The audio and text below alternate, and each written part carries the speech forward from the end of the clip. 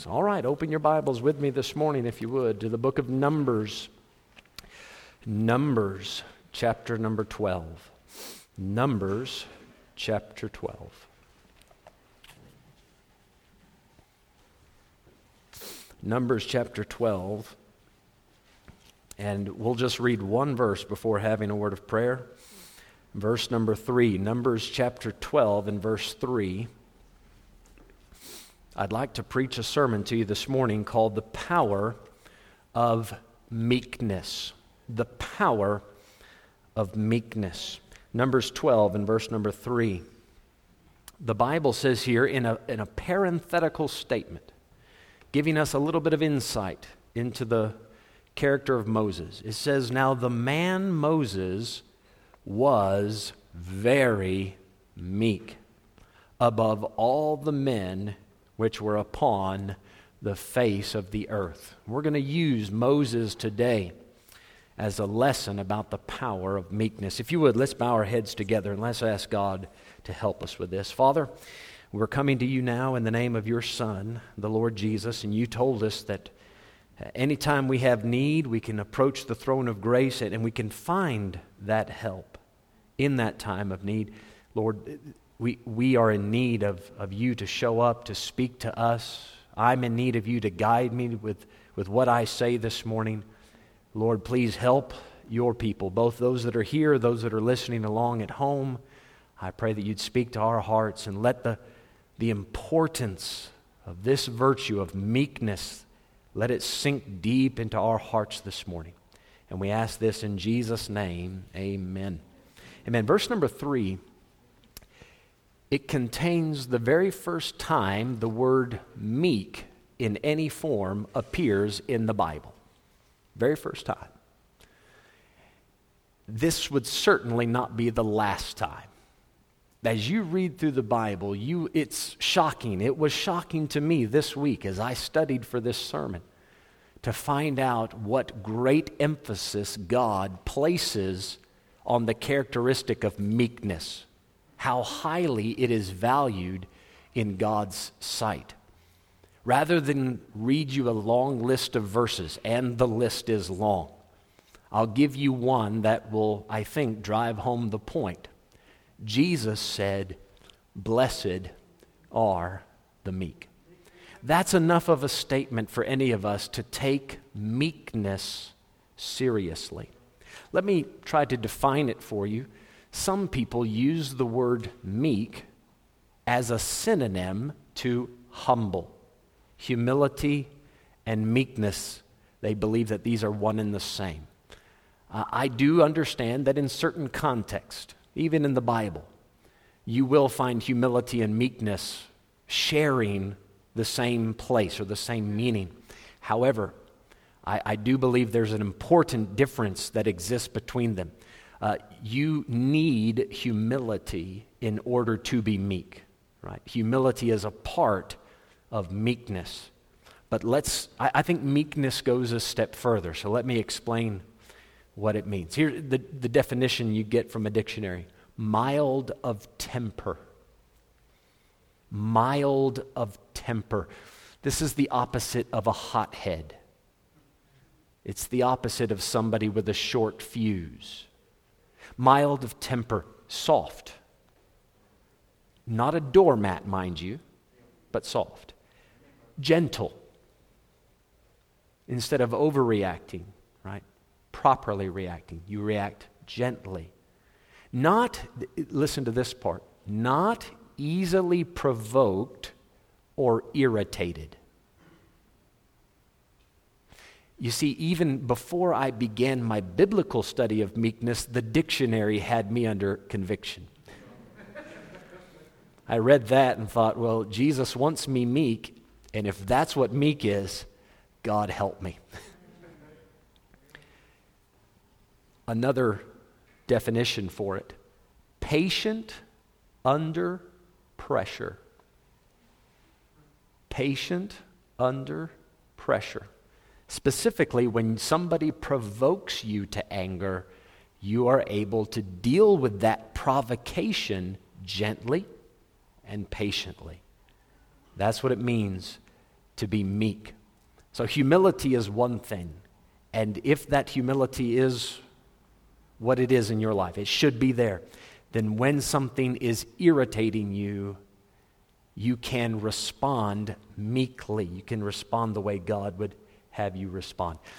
Moses, obviously, the Bible says he was a very meek man above all upon the face of the earth. And I believe it would be smart to go to the life of Moses to learn meekness, which we will do today. However, I think all of us know that there is one meeker than him. Jesus said, "Come unto me, all ye that labor and are heavy laden, and I will give you rest. Take my yoke upon you and learn of me, for I am meek and lowly in heart." Do you see how he puts humility and meekness? They're together, but not the same thing. I am meek and lowly in heart. Ye shall find rest for your souls. My yoke is easy. My burden is light. Jesus says, if you'd like to learn about meekness, come to me and I'll teach you all you need to know. He would obviously be the best one to follow and watch and examine his life. You look at how many times Jesus was provoked to anger, how many times he could have rightfully lost it.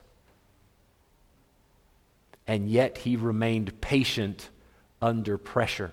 Now, even if we go strictly to the life of Jesus, I believe that at some point, if you put your head in the yoke with Jesus, right? That's what he said, take my yoke upon you and learn of me. So as you're walking through life, side by side with Christ, and you turn to him and say, please teach me about meekness, not only can we watch the way he lived and how he responded to irritating situations, but he would probably open a Bible and say, let me teach you a few lessons of meekness using the life of Moses. So why would you think that, Brother Mike? On several occasions, Jesus actually referred the people back to the writings and the life of Moses. In John 5, Jesus said, for had you believed Moses, you would have believed me, for he wrote of me. Jesus recognized, right, as the prophet like unto Moses, Jesus recognized that connection. I want you to understand, however, I'm not trying to say that Moses would teach us more than the life of Christ, but I believe it's legitimate to study the life of Moses for the next few minutes and learn about the power of meekness. Let me ask you a few questions. Do you ever feel easily flustered? You know, when you go to the doctor, they ask you to fill out that questionnaire. You know, they want to know your medical history. I'm asking for your emotional and spiritual history. See if you tick this box. Easily flustered.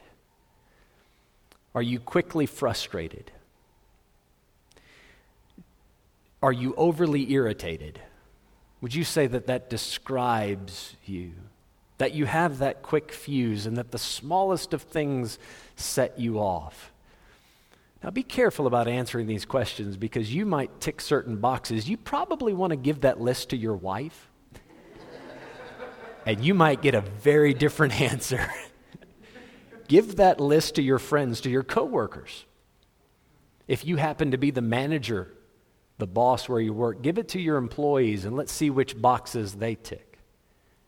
See, often if you ask the individual, are you meek? Well, of course I am, and how dare you think otherwise? And you just answered the question.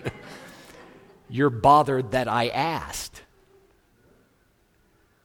I haven't even started to provoke you. We think this, the reason that I am easily flustered, quickly frustrated, and always irritated, it's not me, it's everybody else. If they would stop doing stupid and irritating things, then I wouldn't be irritated. So what we go about to do as self-proclaimed fixers of the universe, say, let me tell everybody how they ought to live, how they ought to act, so that they don't frustrate me. And until everybody straightens up around me, I'm going to be in a bad mood. And that's why some of you have been in a bad mood for the last 10, 15 years. You think that what is required is to remove all the frustrations of life. And then I can deal gently. I can be in a good mood. I can be patient with people. But that's not reality. That will never happen. Life is filled with potential frustrations. Isn't that amen? Isn't that true? That's one of those amen moments. Life is filled with potential frustrations. There is always something that can get under your skin if you let it. If you look hard enough at any situation, there's something to complain about. You can create the perfect circumstance for some individuals. Everything is going right. Everything is going good. And they would complain and say, it's too good to be true. This is just too good. It can't be real, even though it's going well. And then they would complain about the good old days when they used to have something legitimate to complain about.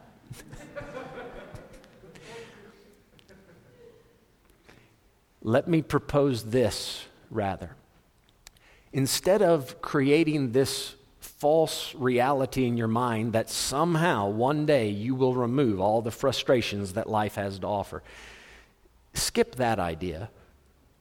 Why not do this? Learn how to properly deal with the provocations of life.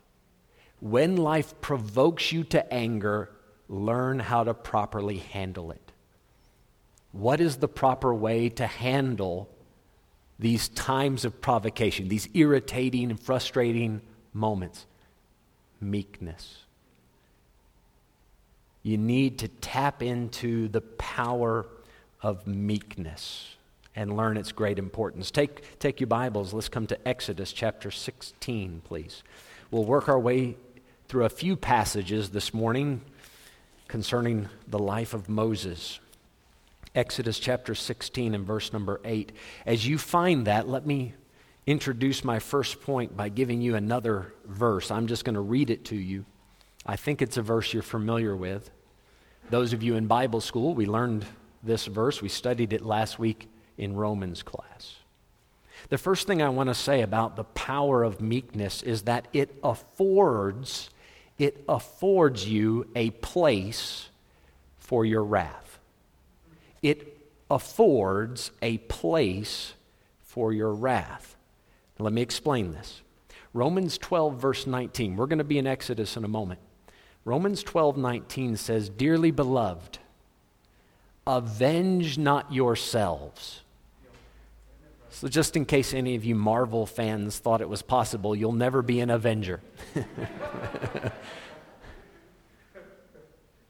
Dearly beloved, avenge not yourselves, but rather, listen to this part, but rather give place unto wrath.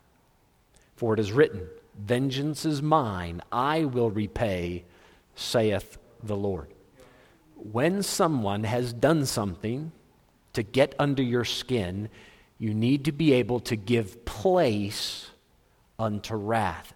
The power of possessing the virtue of meekness is that it will afford you that place for your wrath. I tried to think about various things that would cause these irritations and frustrations, and there's just too many possible places where too many things that could provoke you. I've tried to narrow it down, but I'm sure this is not a complete list. You know, sometimes the things that get under your skin, the things other people do, it's just absolute stupidity. Right? I mean, what they're saying, what they're doing is so ridiculous, it doesn't deserve an answer. The Bible says in Proverbs 26, answer not a fool according to his folly. Why? Because you're going to end up just as bad as him. You're going to end up in a conversation that has no purpose. sometimes when something irritating happens, the best response is to say, this is too stupid to think about. It's not worth my time. Why would I be angry over something this ridiculous? And walk away. Now, if you don't possess that virtue of meekness, you'll quickly react and go, this is stupid, and something horrible and mean and regretful will fly out of your mouth. Over what? Over what? If you give place to wrath, when that irritating thing happens, you're able to take a step back and think. You know, they say when something angers you, count to 10. That's lovely advice for people that can count to 10, but here's what happens. For most people, when they're counting to 10, that gives them 10 seconds to plan out their battle attack, right? How am I going to beat this guy? That just gives him a chance to make a plan. Now, the idea behind it is good, though, right? 10 seconds, but during those 10 seconds, think. This situation that's going on, let me give my wrath a little bit of place here. Rather than being right on top of it, let me step back and give this situation some perspective. Just take 10 seconds to think about it. Is it even worth being angry about? Did you know, this is just my estimation, I would say over 90% of the things that get under my skin aren't worth the time of day. The reason that they bother me so much is because I don't give place to wrath. I immediately react on my gut feeling instead of thinking about it. I'll tell you another thing that sometimes I think can cause irritation. Somebody can do something and you misunderstand their intentions. And because you quickly react and you're easily flustered and always looking for a reason to be irritated, you lack the meekness, you will misread sometimes good intentions or sometimes, I want to say, benign intentions, right? They meant no harm, but you took it the wrong way. Be careful, by the way. Sometimes when you joke around with people, you can hurt their feelings, even though you don't mean to. But guys, if you're the one being joked about, just stop before you get too angry and ask yourself, is this person attacking me or are they just trying to have fun? Give a little place to your wrath. Just this week I was sitting at Toro having a coffee trying to study. And I don't know what it is about the coffee shops. There's going to be noise in a coffee shop. People are going to talk. There's music in the background. I get it. I don't expect perfect silence. It's not a library. If I'm sitting outside, however, trying to avoid some of the noise, why would come out of the coffee shop with his phone, stand 1 meter from my table, and talk in his loud voice? You know what I mean? That loud, booming, ja meneer, ja, kom in, kom, ja, but ja. I'm right here. Do you not see me sitting at the table? I don't know why we feel the need to yell into our phones. All of us do it. We all do it.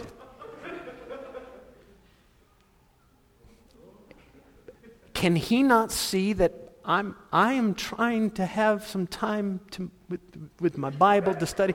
Calm down, go stand 6 or 7 meters away. Why are you standing so close to my table? Now here's the thing. I take it personally. Me, because I struggle with meekness, something in me begins to bubble up quickly.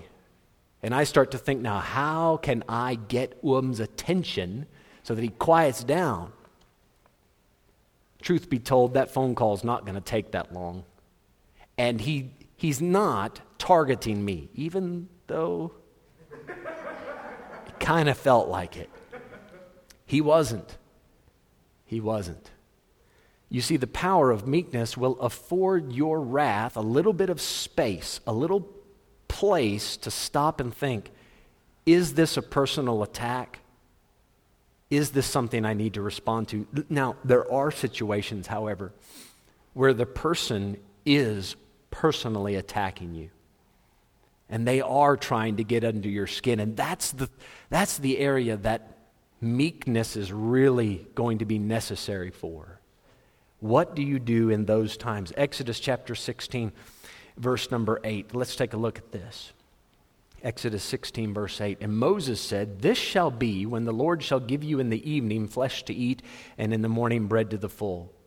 For that the Lord heareth your murmurings, which ye murmur against Him."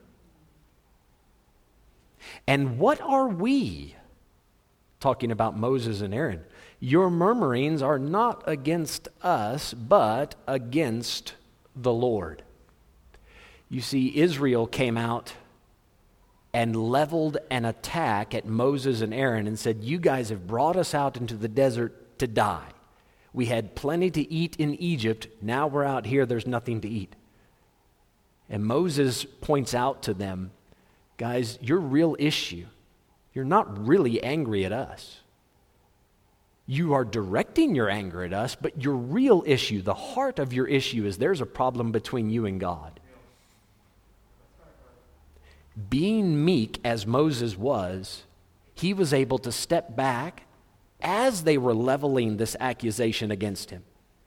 He gave place to his wrath and said, "Wait a second, let me look at this situation. You're blaming us, but really at the heart of the issue, you're angry at God. Your complaint is really about the Lord, not about us." When something begins to get under your skin, you might want to consider that the reason this person is the way they are is not because they're truly angry at you and you alone. But you have to look at the bigger picture. There's probably something wrong in that person's heart. There's something wrong in that person's relationship with God. They are not handling that situation the way God would have them handle it. And you need to remember that it's not only a personal attack against you. This person's issue, the greater issue, is with God. Now that should provoke your heart to compassion rather than anger. So you can blame me all you want, but I know deep down the reason you're frustrated and angry is because your conscience has been pricked and things aren't right between you and God, and you're wanting to push the blame onto somebody else like me. Let me show you another instance of it. Numbers. Come back to the book of Numbers, chapter 20. Numbers, chapter 20.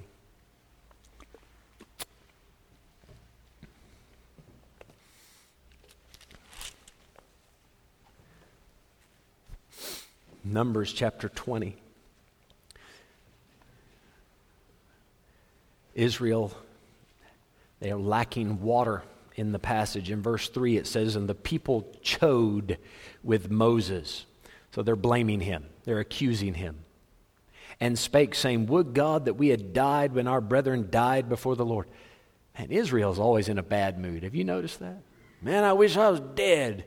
I'm out here in the wilderness, no food, no water. I just want to die." That's constantly, my goodness, what a grumpy bunch of people.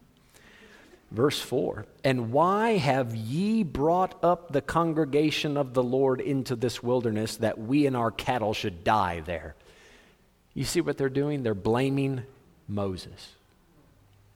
"Moses, it's your fault." Come back just a couple pages. Look at Numbers 16. Was it Moses that brought the people up out of Egypt? Well, yes, he was involved. But Israel should have known by then it was God that simply used Moses as a vessel. Numbers 16. Look with me at verse 11. This is the story of Korah, Dathan, and Abiram. They have gathered 250 princes in Israel to stand up against Moses. It's a mutiny. They're saying, you guys, Moses and Aaron, you think you're better than everybody. You think that you're the special chosen people of God. We're all holy. We're all able to do what you do.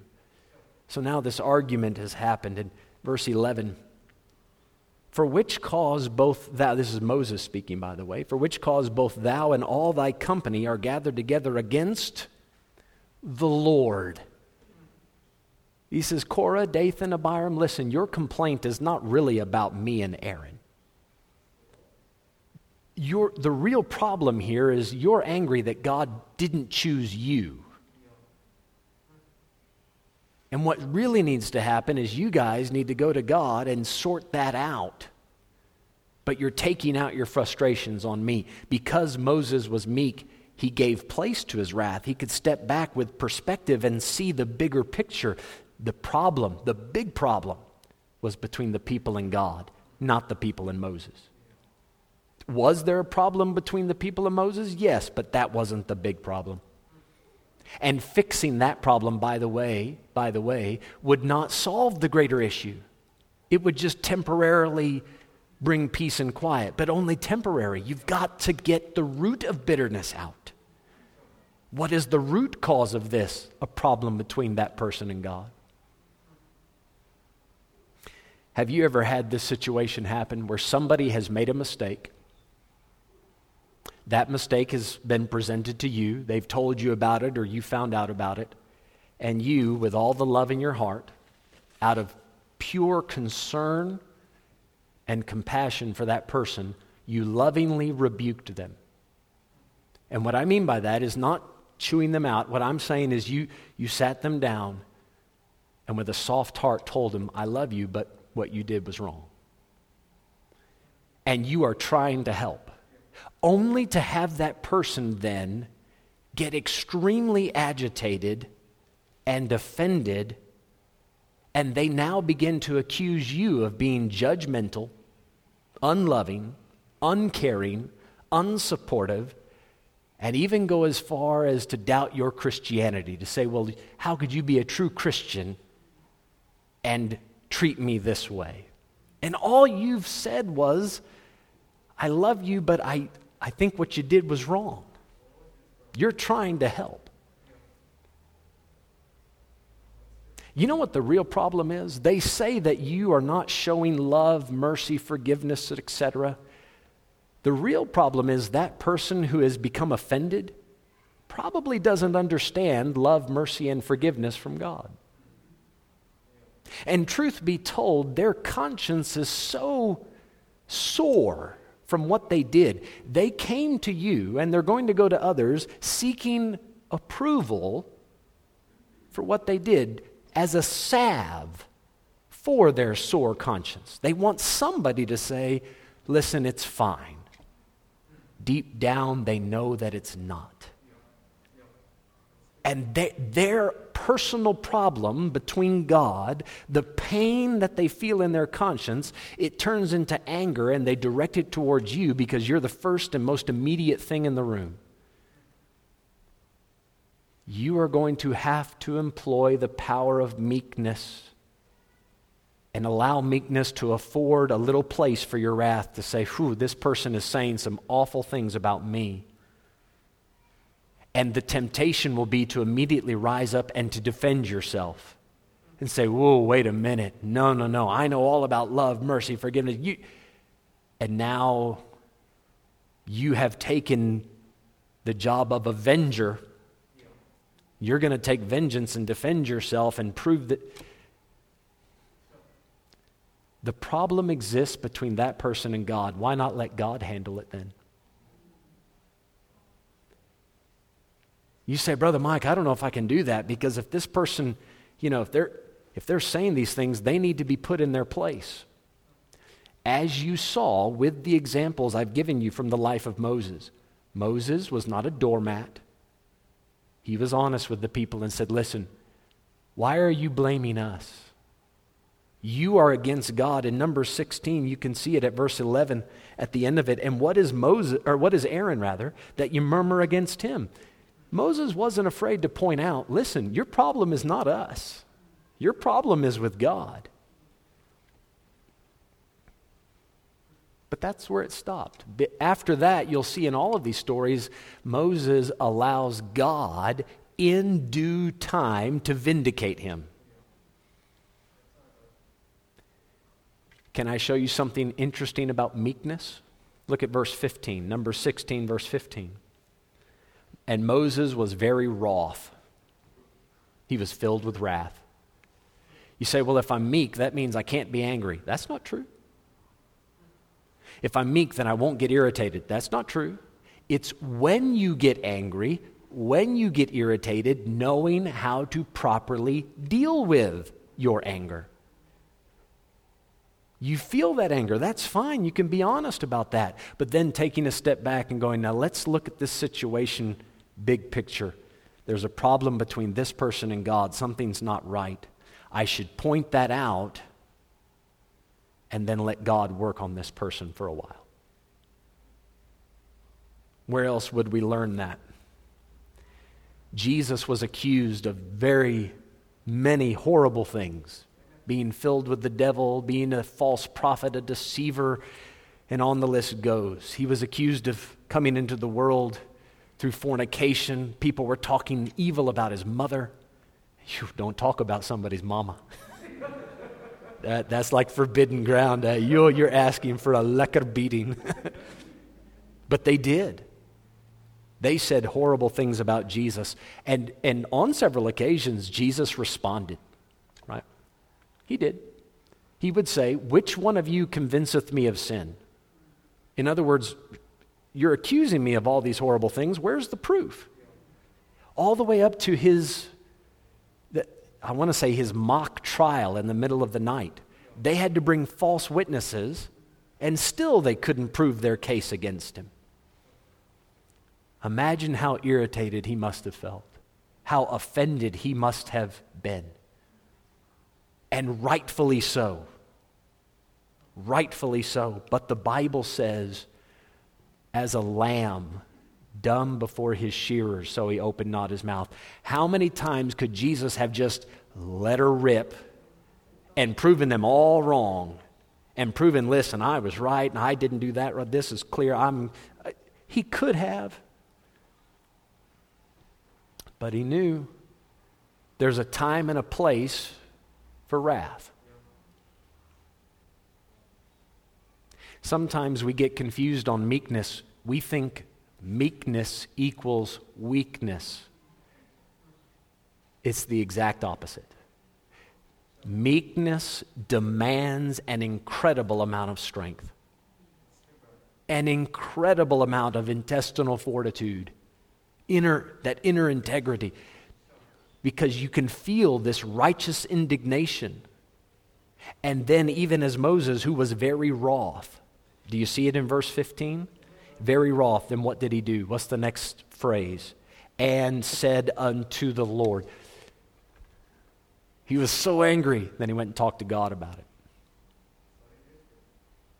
You see that? The amount of strength it takes to hold your tongue. Do you know how powerful the tongue is? The Bible says it's like the rudder of a ship. It's set on fire of hell. This tongue is a very unruly member, the Bible says. It can't be tamed. To hold your tongue when you know you're in the right, that takes an amazing amount of strength. Meekness is not weakness. To control your temper takes strength. As Jesus was walking up Mount Calvary carrying his cross, he had been brutally beaten, bloodied. He was whipped, bruised. He saw women standing along the road weeping for him.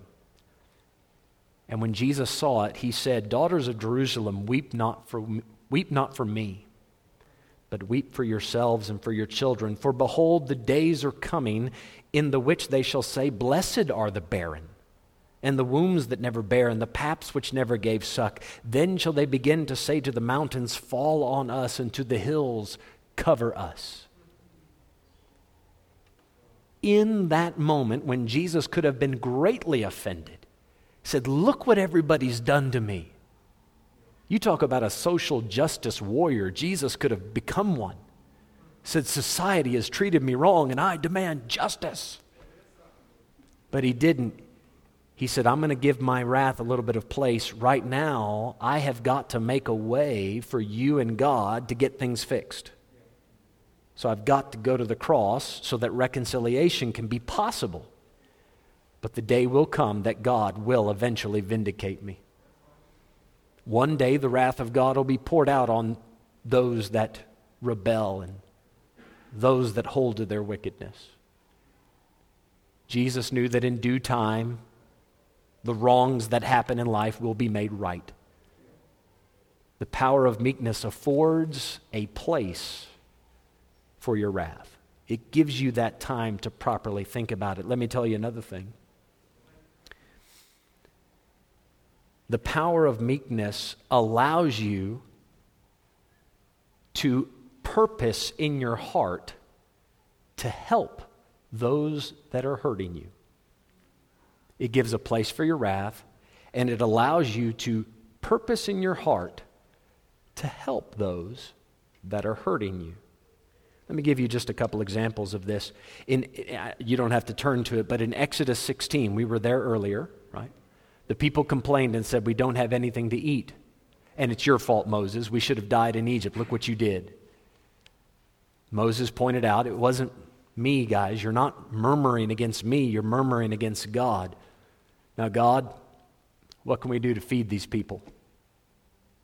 And down comes the manna.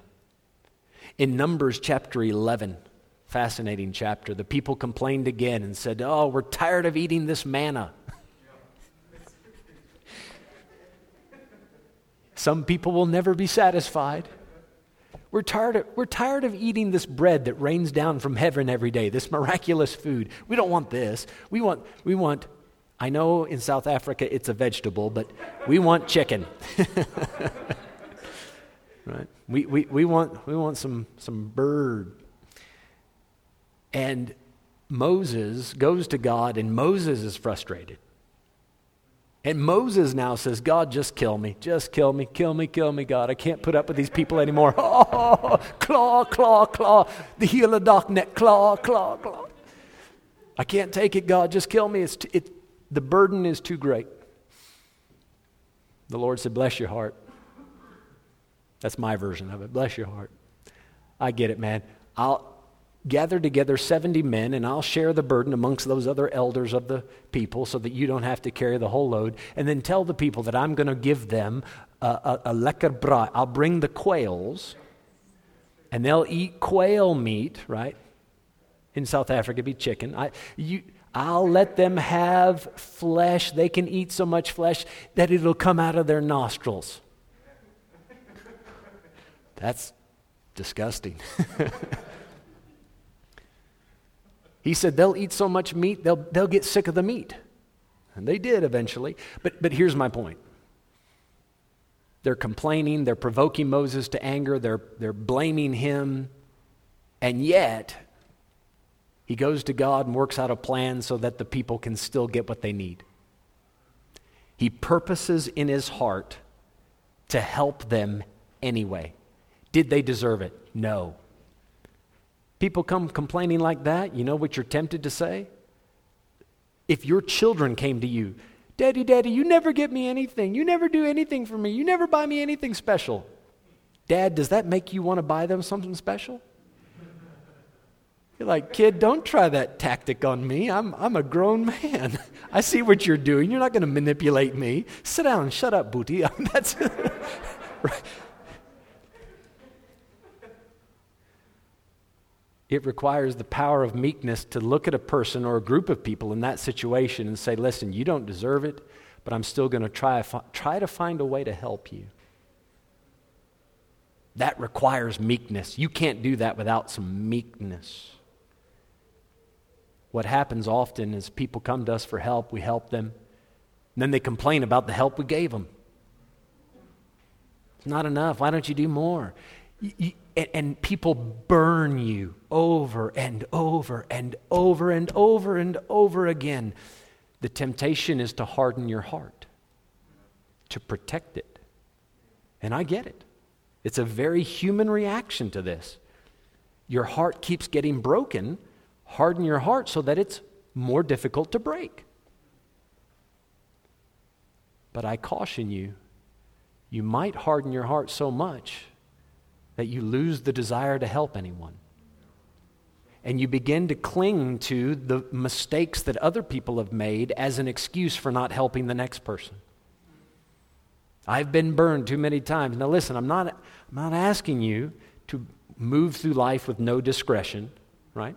Learn from those mistakes in the past, the times that they've burned you. Be cautious. But meekness will allow you to keep a soft heart. That was one of the definitions of meek, soft.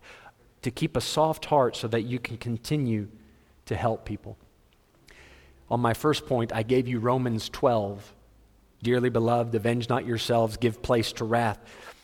That's verse 19. 2 verses later, the end of the chapter. Do you folks remember how that chapter ends? Be not overcome with evil, but overcome evil with good.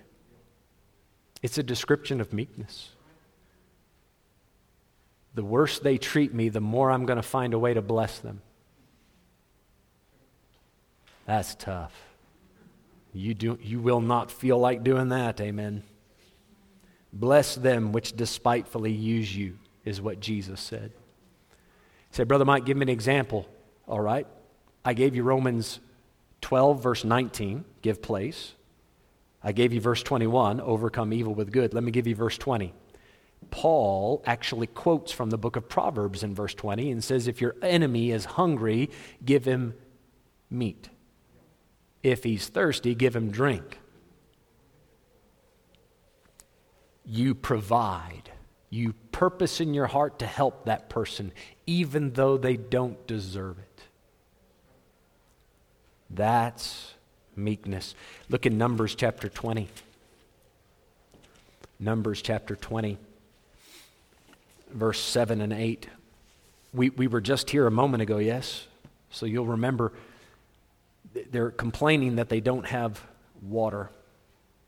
Verse 7, and the Lord spake unto Moses, saying, take the rod, and gather thou the assembly together, thou and Aaron thy brother, and speak ye unto the rock before their eyes, and it shall give forth his water, and thou shalt bring forth to them water out of the rock.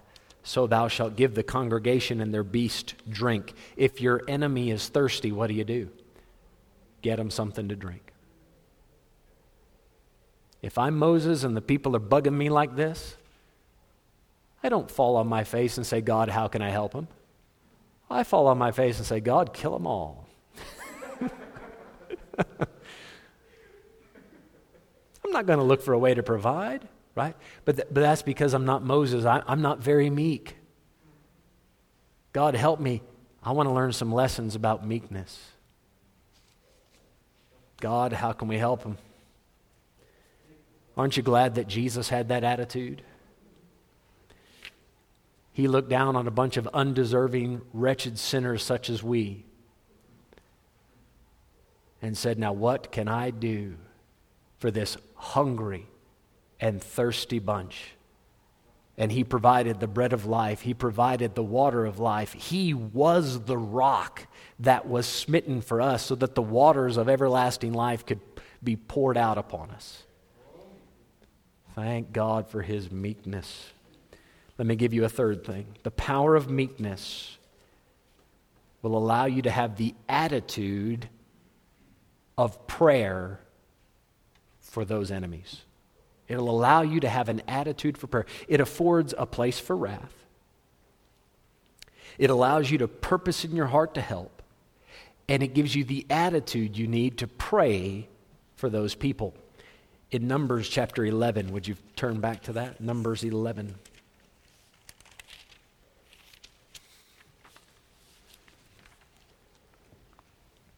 I know that this works hand in hand with the previous point.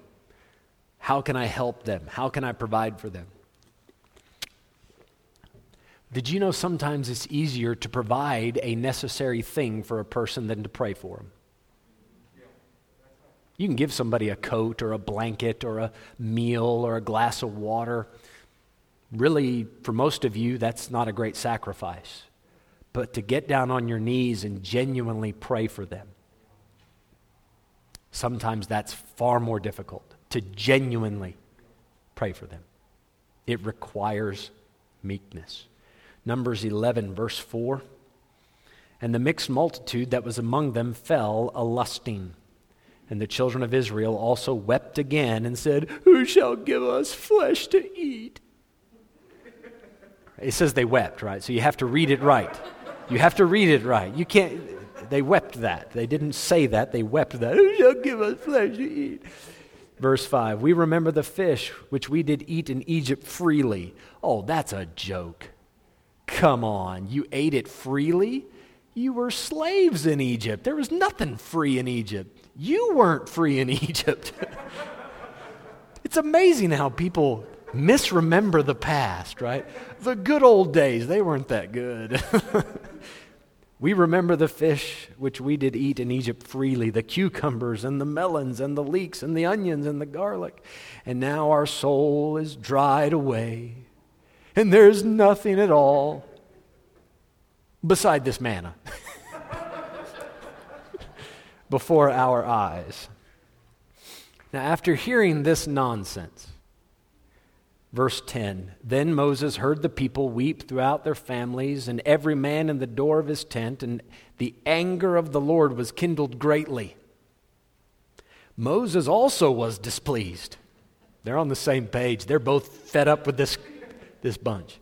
Verse 11, "And Moses said unto the Lord, Wherefore hast thou afflicted thy servant, and wherefore have I not found favor in thy sight, that thou layest the burden of all this people upon me? Have I conceived all this people? Have I begotten them, that thou shouldest say unto me, Carry them in thy bosom, as a nursing father beareth the sucking child unto the land which thou swearest unto their fathers?"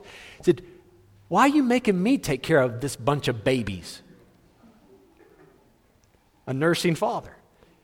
He said, God, why are you doing this to me? Why are you putting me through this? Here's what you do when people are getting under your skin. You go to God and you talk to Him about it. And listen, not only God, fix that person. Fix them up, God. Fix them up. Right? Because we can all pray that.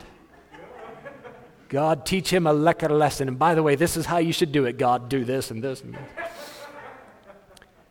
You know what Moses prayed? It was personal. God, I am deeply hurt, and I don't know how I'm going to continue to put up with these people. Moses, who was a very meek man by God's own estimation, Moses, at a weak point, takes his complaint, and rather than arguing with Israel, he goes to God and talks to God about it. Says, "Oh God, help me put up with this person." You pray not only for your enemies, but for yourself to deal with your enemies. Let me give you a couple examples. You don't have to turn to it. Exodus 32, Moses is up on the mountain, right? 40 days, 40 nights. He comes back down. The people, they blame Moses for being gone too long and said, that's why we had to make a false god, this idol of gold. Blamed it on Moses. What did God say? God said, Moses, the people you brought out of Egypt, they've gone astray. I'm going to wipe them out. Moses said, Lord, have mercy on them. Now, when Moses came back down the mount and saw it happening, he took the 10 Commandments, threw them down, broke the idol, broke the 10 Commandments. And you know what Moses did after that? At the end of Exodus 32, he went to God and he said, God, if you would forgive this people, and the only time in the Bible it ever happens, there's a dash, just a line. That's not like a translation thing. That's in the original. There's just a line there. Moses never finished that thought. He said, oh God, if you would forgive this people. Wait a minute. There's no reason you should forgive this people. And he said, well, I'll tell you what, if you won't forgive them, take me instead. Blot me out of your book. That's meekness. That's meekness. In Numbers chapter 14, the spies had come back from the land of Canaan. They brought the bad report, remember? All the nation of Israel said, we can't go into the land. The giants are going to overcome us. They weakened the hearts, and there was a massive apostasy as a result. You know what God said? Stand back, Moses. I'm going to wipe them out. And Moses once again said, oh God, please, they deserve it. Please have mercy. And he prayed for his enemies. God, by the way, would have been completely justified in wiping them out. That would have been a rightful response. There were two right ways to handle that situation. Wipe them out, start again with Moses, or we can go with what Moses suggested, let's just have mercy and put up with this group a little longer. Either way was equally right. You say, why did God choose the other way? Because he saw the compassion in Moses' heart and it made a difference. I wonder if the meekness of your heart could make a difference between somebody else being destroyed or not. It was his meekness allowed him to pray, an attitude of prayer. In Matthew 5, verse 44, I believe you're familiar with the verse, Jesus said, love your enemies, bless them that curse you, do good to them that hate you, pray for them that despitefully use you and persecute you. Can I ask you I want to give you an illustration from another place. You can hold numbers. Well, you don't have to hold it, I'm done with numbers. You can come to Job chapter 42. I'd like for you to see this. I was just going to read it to you, but I'd like for you to see it. Job chapter 42. He was able to pray for his enemies. Moses was. I believe you're familiar with the story of Job. After Job lost everything, the devil thought that he would curse God. He didn't. He never did curse God. But one thing Job did start to do was complain. And I'm not going to condemn him because I would have done far worse. But he did. He complained. He said, God's right. I know he's right, but I don't understand why he's right. And then Job said, one thing I do know is I'm right too. And therefore, God, I want answers. And Job's three friends, you remember he had three friends, Eliphaz, Zophar, and Bildad. Bildad's my favorite one because he was a wee little man. Do you know how I know that? The Bible says it. He was Bildad the Shuhite. Get it? Shuhite. A wee little man. Anyway, that has nothing to do with the sermon. Just thought I'd throw that in there. These three friends are constantly accusing Job the whole way throughout the book, right? Saying, Job, you must have done something horrible. You must be secretly a wicked man, because outwardly we all know you. You're a good guy, but you must have done something wrong to bring down the judgment of God like this. Oh, that really ate at Job. False accusations. How can they say this about me? And Job's pride began to kick up a little bit. That's why at the end of chapter 41, God gave Job this explanation about Leviathan and said, Leviathan is the king over all the children of, and I'm sure the Lord winked when he did, pride. And that word pride, got Job right in the heart and said, oh, man, that's what the problem is. Yeah, my pride, I can feel my pride rising up. Job in chapter 42, he repents. He says, God, sorry. I see now you got a point. I abhor, verse 6, I abhor myself and repent in dust and ashes. You know what the Lord does? The Lord vindicates him. He says, Job, listen, what your friends were saying was not right. See, eventually he got vindicated. The Lord did it. Then look in verse 10, what the Lord told him to do. And the Lord turned the captivity of Job. Isn't that a strange thing to say? When was Job ever in captivity? When was he ever in bondage? He was sitting on an ash heap, covered in boils, and he'd lost everything. But when was he in captivity? Well, physically he wasn't. Spiritually he was. He lost his meekness for a little while. And his heart was starting to grow hard and bitter. That root of bitterness was sinking down. And when you allow the mistreatment of your family, your friends, of society, When you allow that anger, that frustration to control you, you become its slave. You are in captivity to that frustration. Here's the answer to it. The Lord turned the captivity of Job when he prayed for his friends. Those 3 people that had been accusing him and saying all these horrible things about him.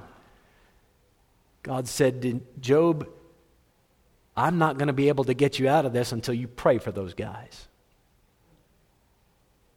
And he did. You know what it says after that? Also the Lord gave Job twice as much as he had before. Before you ever deal with the possessions that he lost, he needed to get that meekness back.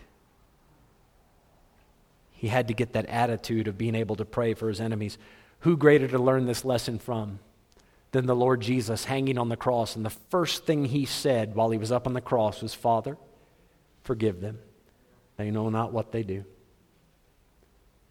He prayed for those that put him there. That's the power of meekness. Let me give you one last point. You can turn in your Bibles to Psalm 106. One last point. Will not take long, but I believe it's a very appropriate point. The reason I'm not showing you this in the life of Moses is because you've already seen it, actually. My fourth point today, the power of meekness will give you the ability to patiently endure. To patiently endure. Now, let me unpack that a little bit. Those frustrations that are burning in your heart right now, it won't be the last time you feel it. And the person who is hurting you, there's a decent chance that they will hurt you again. The reason they're able to hurt you as bad as they are now is because they're important in your life. If they weren't important in your life, if they didn't play a major role in your life, it probably wouldn't bug you so much, would it? Who are you? You're just a complete stranger. It would just roll off your back like, water on the duck's back type thing. Off it goes. Who cares? Who are you? But it's when somebody close to you, somebody you care about, somebody you love is hurting you. When it's supposed to be a friend like Job, and they're saying these horrible things.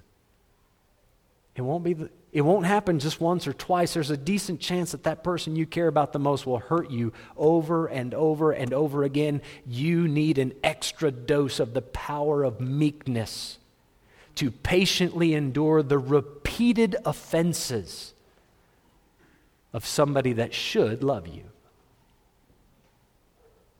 Let me give it to you like this. We're going to look at Psalm 106, verse 32 in just a moment. Let me give you a couple of the most difficult verses in the New Testament to deal with. You ready for this? If any of you think that you have achieved any sense of spirituality or righteousness, I dare you to compare yourself to this.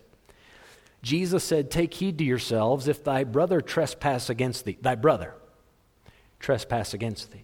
Rebuke him. You have every right to stand up and say, you're wrong. And if he repent, forgive him. You see the order here? This makes sense. You're not a doormat. He needs to make it right. And if he trespass against thee 7 times in a day, wait a minute. This is somebody close to you. It has to be somebody close to you. If he can be there 7 times in a day to do something wrong, he's a workmate, he lives in your home, right? This isn't the stranger just passing by. This isn't the Ulam at Toro talking too loud on his phone. I'm not near him 7 times in a day. I won't be because he talks so loud.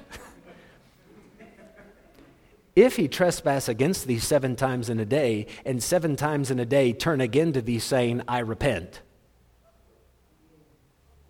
What comes next? You turn to him and say, knock it off, booty.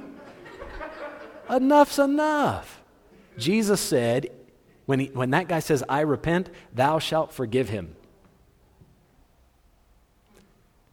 Now see, there's a lot of things Jesus said about discipleship I can get on board with.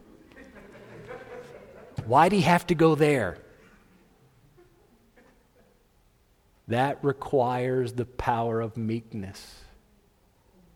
To patiently deal with the pressure that comes from this nonsense, repeated offenses. To be gentle about it. Whew. You know what the apostles said to him when they heard this? The next verse says, and the apostles said unto the Lord, increase our faith.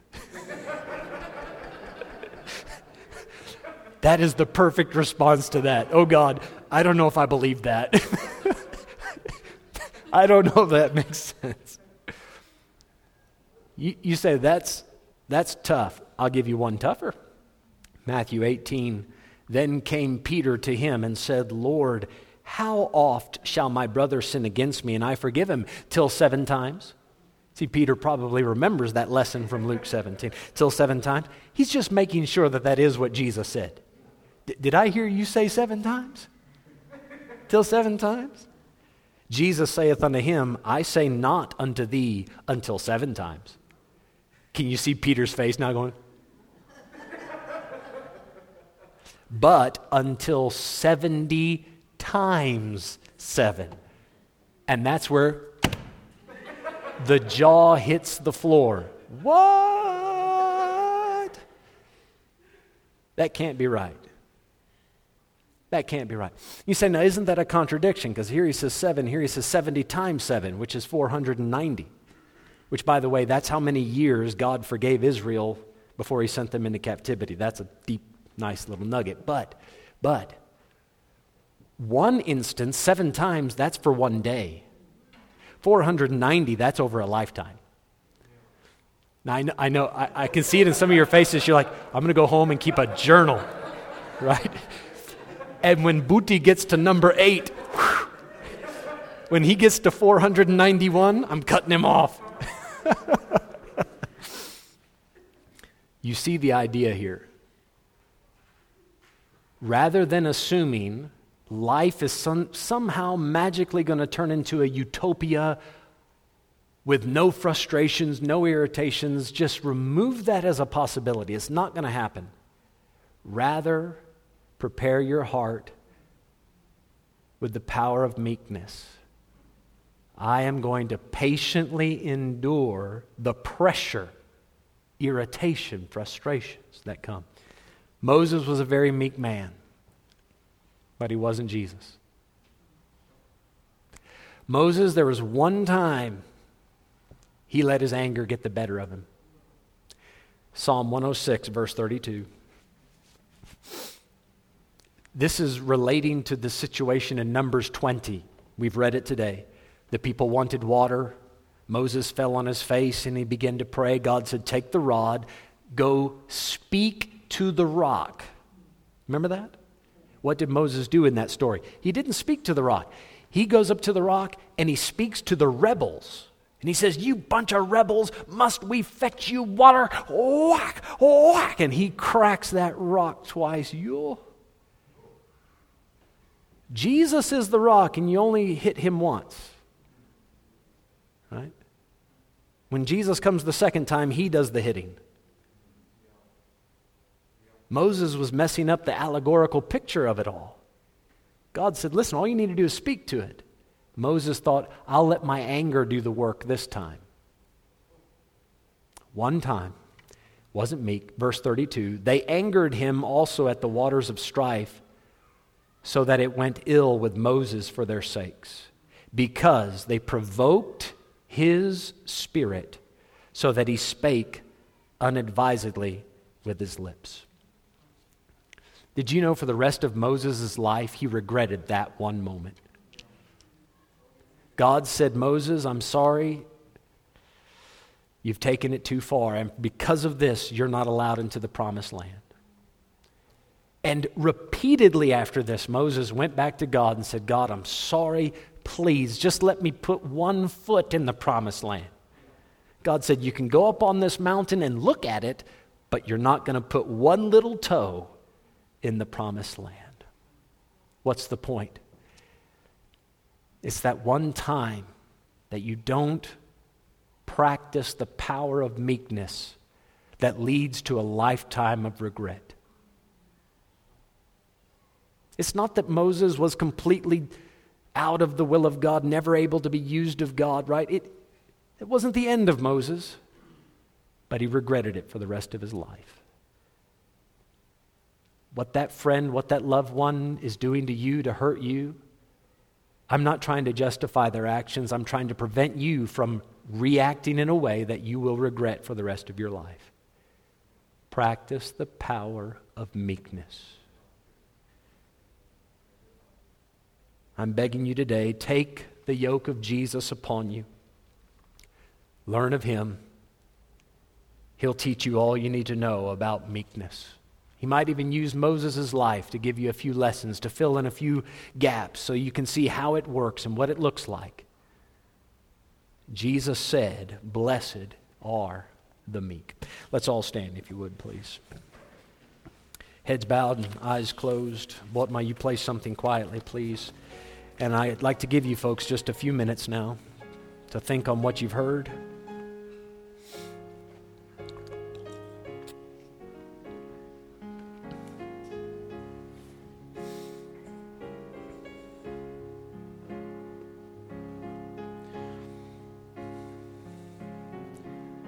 After looking at this subject all week, I can honestly say if there's anything, any virtue that I think would completely change your life in a drastic way, right? If you're missing meekness, and if you were to add it, I think it would bring forth the greatest change that you could possibly expect.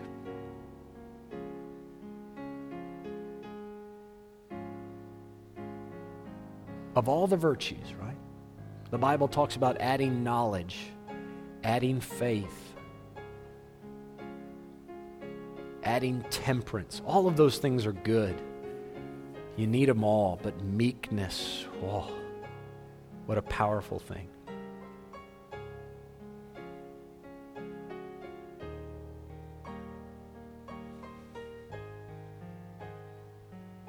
Lord, you invited us to take your yoke upon us and learn of you. And I know that there are a number of lessons we need to learn. But chiefly, surely meekness has to be high on the list. Lord, over and over again, people failed you, disappointed you, hurt you. And Lord, your long suffering overcame all of it. Help us, Lord, to become more like you. Help us to learn from that one mistake that we read about there with Moses. God, we want to avoid those lifelong regrets. Lord, help us to retain what we've heard, to use it, to apply it. Prepare us tonight. We'd love to learn more from you and your word. Thank you for meeting with us this morning. In Jesus' name, amen.